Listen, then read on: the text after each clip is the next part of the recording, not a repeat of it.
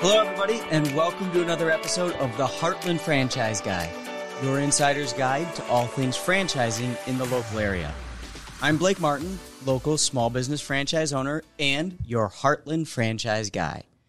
This is the place for advocacy, resources, and education on all things franchising, and a great place for entrepreneurs who are just looking to learn more about the franchising industry. Today's topic and guest is all about first responders and how they are uniquely prepared for entrepreneurship. And our guest today is Ben Seaman, who is a business owner and was a police sergeant. Thank you very much for joining us today, Ben. Thanks for having me on here, Blake. Well, it's good to have you along. And as much as it may sound cliche, and let me just start with the disclaimer that this is not a position or an opinion, I just want to say thank you for your service. You were in the service for a number of years, and I get it. You get paid to do it, right? But you made a choice for years and years to do something that protected our community. So thank you. Yes, thank you. That's very much appreciated. And, it was a chapter in my life that I learned a lot of lessons from, but now I'm moving on to the next chapter. So it's good to be in this position. Which is exactly why I wanted to have you here. More and more, I talk to folks who have been first responders, and even more specifically in the police force, who have started their own thing, whether it's a side hustle or they jump in with both feet like you have. So I want to hear a little bit more about your background, what made you decide to get into law enforcement, and then talk about that transition. For starters, can you talk a little bit about your experience in law enforcement? Sure. So I have 14 years of law enforcement experience. I did all of that with Lincoln Police Department. Started in 2007, the week after I graduated from University of Nebraska. Oh, wow. Yeah. So you took a full 6 days off. Yes. Yeah. There was no, time to sit around and think about what you're doing. You just dove right into academy, which was 19 weeks long of intense training. They're throwing every criminal law at you. You have to read their general orders, understand how that works, because all general orders is different from police department to police department, depending on what their rules are, their standards, that sort of thing. And you're tested on this. So it actually was a good transition to go straight from college to the academy, because there's a lot of test taking, and that obviously has a lot of bearing on whether you're going to continue or not with the training. Right. And so once you're done with the academy, then you go straight into what they call field training program, where you're assigned a field training officer, and you're taking everything that you learned in academy, now applying it on the street. So you are taking calls for service for the next 6 months. But you just have a field training officer assigned you that's grading you every day, watching what you're doing. In the beginning, kind of helping you with calls, but mostly taking a hands-off role of making sure that you can operate eventually as a solo officer, because a majority of police departments now, to help spread resources, you're a single officer in one cruiser.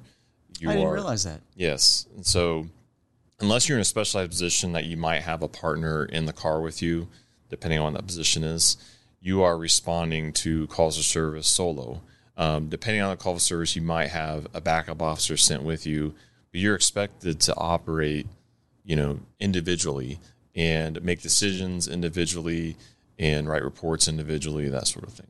So that part lasts for 6 months. And then once you attained, a passing critique through the phases, then you're allowed to go on your own. So it feels liberating once you don't have this person in the car with you looking over your shoulder, critiquing every decision you make, to now finally be in the car alone and just go do your thing, and be proactive and go to call service, help people, that sort of thing. So that part was quite interesting to experience, especially just proving that you can be dependable, work by yourself, and also be trustworthy.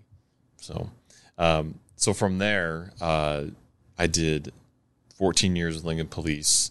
I had many roles, other from solo street officer to bike patrol, which I still say is probably one of my more fun years that I've had at the bike patrol. Yes. And what that means is it's a selection process. You apply to be on it. It's a year rotation.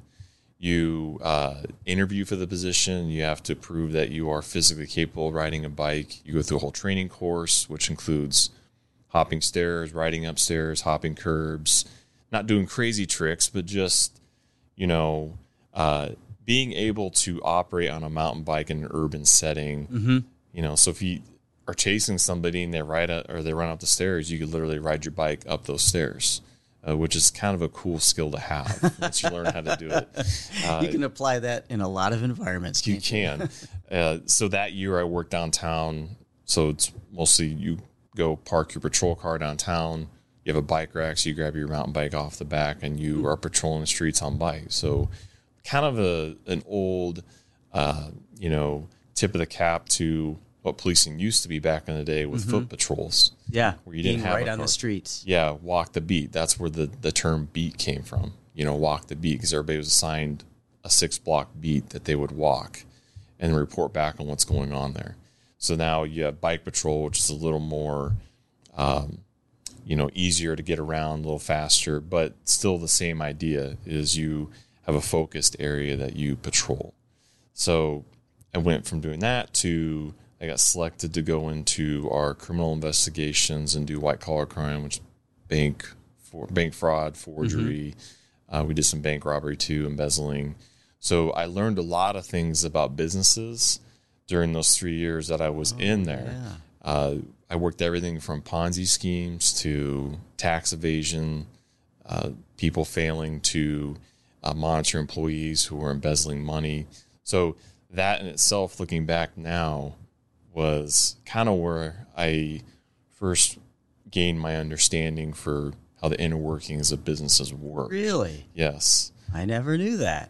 At the time, I really didn't think about, I could use this as running my own business. But looking back on it now, obviously I gained a lot of knowledge from working in that unit for 3 years. Sure. So I did that for 3 years, and then I was promoted, and everybody knows in military or police work, if you get promoted, that means you're getting kicked back to the bottom of the seniority list among that rank. And so congratulations, go down there. Yeah, congratulations for promotion. Here, go back to the street. So I got put back to the street and was put in a supervisory role of street officers who are assigned to a team and they respond to calls.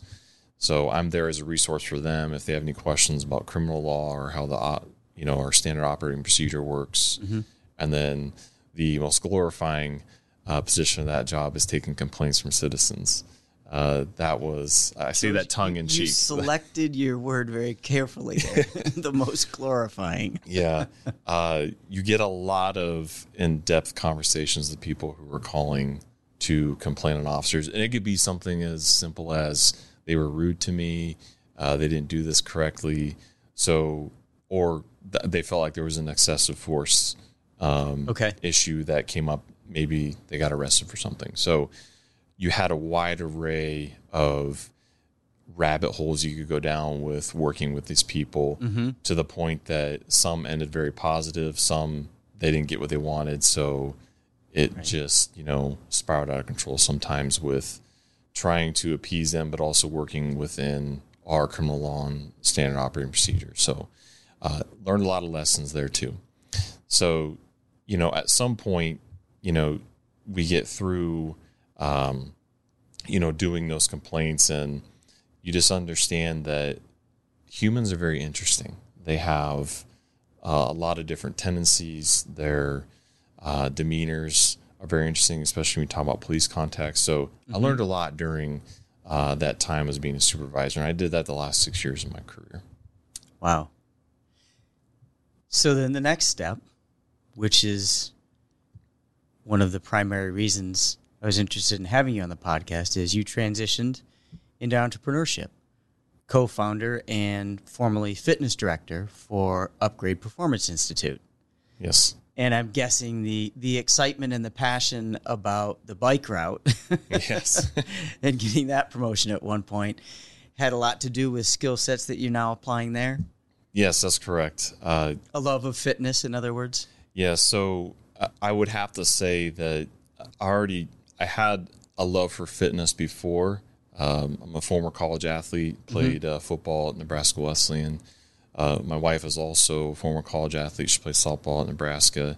So we both had pretty good knowledge of what it takes to be a college athlete, the training that goes into that, the lifting, but we really didn't understand the nutrition component of it.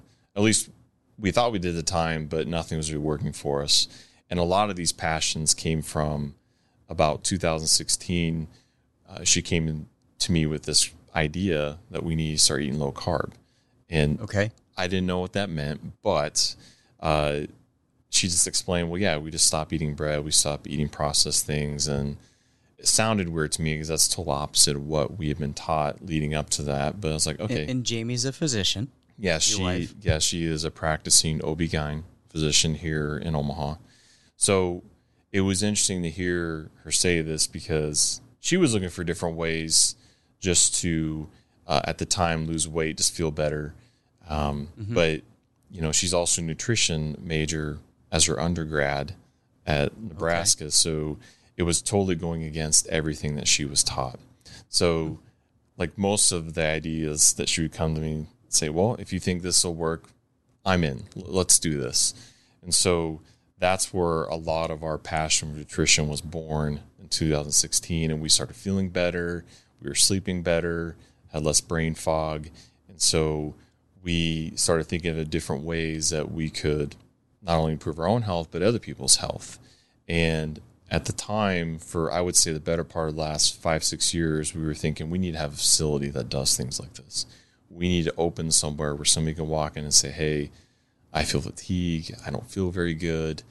I need help with getting this in order, but I don't know how to approach it, or I can't go talk to my physician because they don't know how to do this. Right. They're not nutritionists. Yeah, they're not nutritionists, and they're telling me to do things that don't work for me anymore. So we need to approach that. So we were calling it a biohacking lab, but nobody really knows what that term means, or it could include a ton of things. And so we just didn't know how to execute it at the time. So we kept thinking about it. And then lo and behold, in the middle of the pandemic, 2020, we met our now business partners, Dr. Brad Winterstein and Tracy Winterstein, who Dr. Brad Winterstein is a bariatric surgeon here in Omaha, but very like-minded with what Jamie was coming up with this idea and opening this facility with, you can fix a lot of things through functional medicine, health, diet, that sort of thing. Yeah. And so we sat down with them, made up a plan, and we then got on to opening our concept, Upgrade Performance Institute. So that then started the transition of, okay, this is our dream to open one of these, to be our own business owners, our own bosses, control our schedules, and also, complete our passion for nutrition and health and fitness. So that's where that was born in about 2020. And fast forward to now, we've been an Upgrade Performance Institute since September of 21. So it was interesting. Law enforcement was, a passion of mine up until then. It felt like a calling. It felt, one of the last positions that you could truly make an impact on somebody. Yeah. Just on a daily basis. But this was also one of our passions, being fit, eating right, changing a culture of a food industry that is constantly throwing processed things at you, right? Loaded with sugar, that we feel that this is an issue that has probably been causing a lot of the current health crisis that's going on right now because of the food industry. So obesity, diabetes, etc. Yeah. So we saw this as a segue into at least trying to change how that culture thinks. Was it, even though you're moving to a new passion, was it hard to leave law enforcement, or did you know you were ready when the time came? It was a combination of both. it was hard, but it was also, I knew I was ready. Mostly because this is what I had lived and breathed for the last 14 years. Okay. And it's no secret that the last, I would say, 5 years has been pretty tough in the culture of law enforcement with, recruiting numbers are down.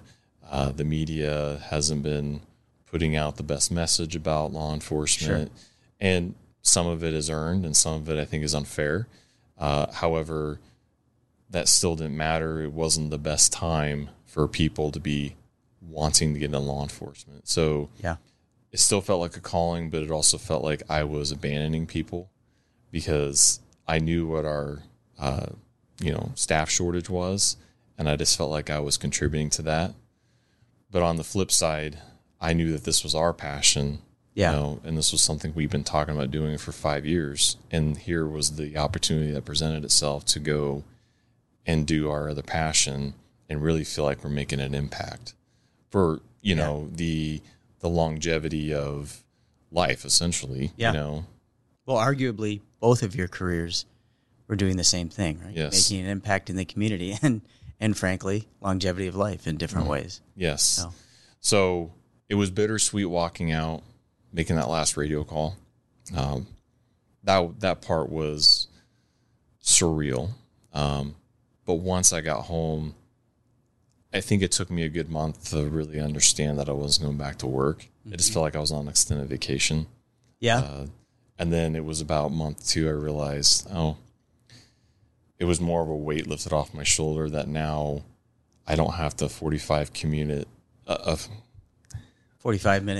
Yeah, 45-minute commute to work one way. Now our business is 5 minutes away. The flexibility that comes with, if I need to go and run an errand, pick up the kids, be at their functions for sporting events, school events, that realization was hitting me at that time. Because as you can imagine with police work, it's shift work. Mm-hmm. You work a ton of odd hours, a ton of odd shifts. So you're not making it to your kids' events. And in fact, if you wanted to, you were taking vacation days just to make it to those events. Oh, really? A lot of the time, yeah. So that part was the realization, understanding that was over. And now there was going to be a lot more flexibility in our lives. Because as the husband of a practicing OB-GYN, her schedule is, I wouldn't call it crazy, but it can be sporadic with deliveries, and she feels a calling. She doesn't get to decide when those happen. She doesn't get to decide when that baby wants to come out. So, she feels a calling to be there for her patients, whether it's 3:00 in the morning or lunchtime, so sure. That part was, so you being able to be more present with your family is particularly important in that environment. Yes, it is. And that feels more fulfilling, especially when you put it that way and then actually feeling it. Well, congrats on that. Thank you. Can you talk, you spoke to it a moment ago, but can you talk a little bit more about transferable skills? So what did you learn in law enforcement that has been a benefit to you as you've jumped into entrepreneurship and you're running your own small business? Sure. So the last 6 years of my career, I was the sergeant rank, and sergeants can serve multiple roles within a police department depending on what their assignments are. But my particular assignment was supervising street officers on a street team. And so some of those skills that would come in are, you learn as a leader of that particular team, leadership skills that you could bring over to the business part of it. So if you're employees within your business, you learn those leadership techniques. Training was a big thing within the police department for obvious reasons. You have to stay up on current data, current trends. And so that would transfer over to even the private workplace because, in the business world, things are ever changing depending on the space you're in, especially with health and fitness. So it's already ingrained in me to keep up on those sorts of things within the private sector, health and fitness. Yeah. And, also, this is something until we got into private business, and think about either with, just budgets, like learning how to budget money. Right. Even as a supervisor, one of our main duties was to keep track of the payroll sheet. So the officers that would work on a particular team, they, come in and they work an 80-hour work week. They get paid every 2 weeks. It was the supervisor's responsibility to keep track of all that stuff on the team, and then it got sent into accounting so they could get paid. So it was interesting at first when they were explaining that to me. It's like, why do I have to keep track of this? We have an accounting department. But now I'm actually kind of grateful that happened, because I had to understand, how all that stuff works before it even got sent upstairs, because now that's a transferable skill I have now within our own business. Just absolutely. To understand it. So I was thankful for that experience. Any other advice you would give to folks who are transitioning out of, thinking about transitioning out of law enforcement, or really any first responder role, and whether going into a side hustle or jumping in with both feet like you into business ownership? Sure. So I don't think it's any secret. I would say anybody that is already in a position like that, we already know they have the go-to, the hard work, because you don't go into a position being a firefighter, police officer, being somebody that's just doing the bare minimum to get by, right? Yeah. So they already have that work ethic. They already have that mentality that they're going to succeed, because it's a very harsh environment that you're working in every day. Sure. So I would say before you're coming out, you have to have a solid plan, because the other thing people don't understand that are listening that haven't been part of, a law enforcement environment, government environment, firefighting environment, you just can't walk away and are able to go back like 30 days later. If you can, however, you're going to start back over seniority wise. So it doesn't even matter that I was there 14 years. If I went back tomorrow, I would literally start over day one like I was a rookie. Yeah. Even though I have 14 years of experience. Okay. So coming out, you have to have a solid plan. Like, know what you're going to be doing. Have that plan set out so that you can understand if you are going to have enough finances going forward, because a lot of people are pension based within that sector. So understand that concept, have the finances to go through. Get with your financial advisor, because that's something that actually I didn't do before I came out, but I also knew what my benefit was going to be once I turned a certain age. So being prepared to understand once your benefit comes through and pension wise, are you going to be living off that? Yeah. Or are you using that for other income? And then now the business that you're getting into, or just transitioning to a different job, is that going to become your primary source of income? Yeah. That's the biggest thing too. And health benefits. There's good health benefits in, police work and firefighting, where, you didn't have to pay a lot for a plan. Now you're out in the private life and you have to figure that part out, or you're paying exorbitant premium. So that's always something to figure out, whether you can get on a spouse plan, or, if you're going to go out in the marketplace and buy your own. Right. That's a significant cost to So you got a budget for that. Right. Yeah. So, and the other part I would say is, you're so used to regimented life of shift work, you're going to have a lot more time on your hands now to, whether it's be innovative, come up with new ideas with your business, but you got to not stay idle. Like, you have to keep going, because that was one thing about shift work. It was, you knew we were going in, you were going to be there for that duration. So you were pretty productive, but now you have all this free time now. You're going to go in your own business. So I would say that's a big hurdle to understand, that you need to prioritize that time and not overthink it. Okay. That when you are in your own business and trying to grow, because I don't think it's hard to sell. It's just, getting the motivation to go out and do it. Yeah. When there's no specific structure that says, here's where you're going to be and when. Right. You exactly. take that for yourself.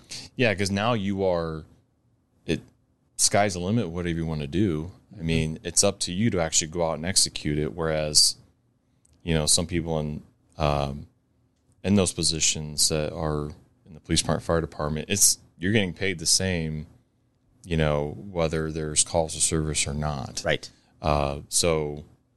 And they're probably not going to be firing police officers or firefighters anytime soon, because that's always going to be something that's a need. So those are things just to think about that. Okay, so all of a sudden now you're going to have that drive to go out and get that money, The more you hustle, the more secure you make your future. That's right. Yeah. So, but no, it's been a good transition so far, and I'm excited for where the future is going with us. Well, congratulations on that, and thank you so much for sharing with us today. Of course. I can honestly say, if this at some point helps one person in law enforcement or in any first responder role learn a little bit more and feel a little bit more secure about their future, we've probably achieved our goal. So thank you. Of course, yeah. And thanks to all of you for listening to another episode of the Heartland Franchise Guy. You want to hear anything more about any of the topics we discussed today, just scan the QR code and we'll get in touch with you and provide you the feedback you need. Speaking of scanning, don't keep us a secret. We don't want to be your well-kept secret. So subscribe, follow, and share this episode and others. And we will see you again very soon on another episode of the Heartland Franchise Guy.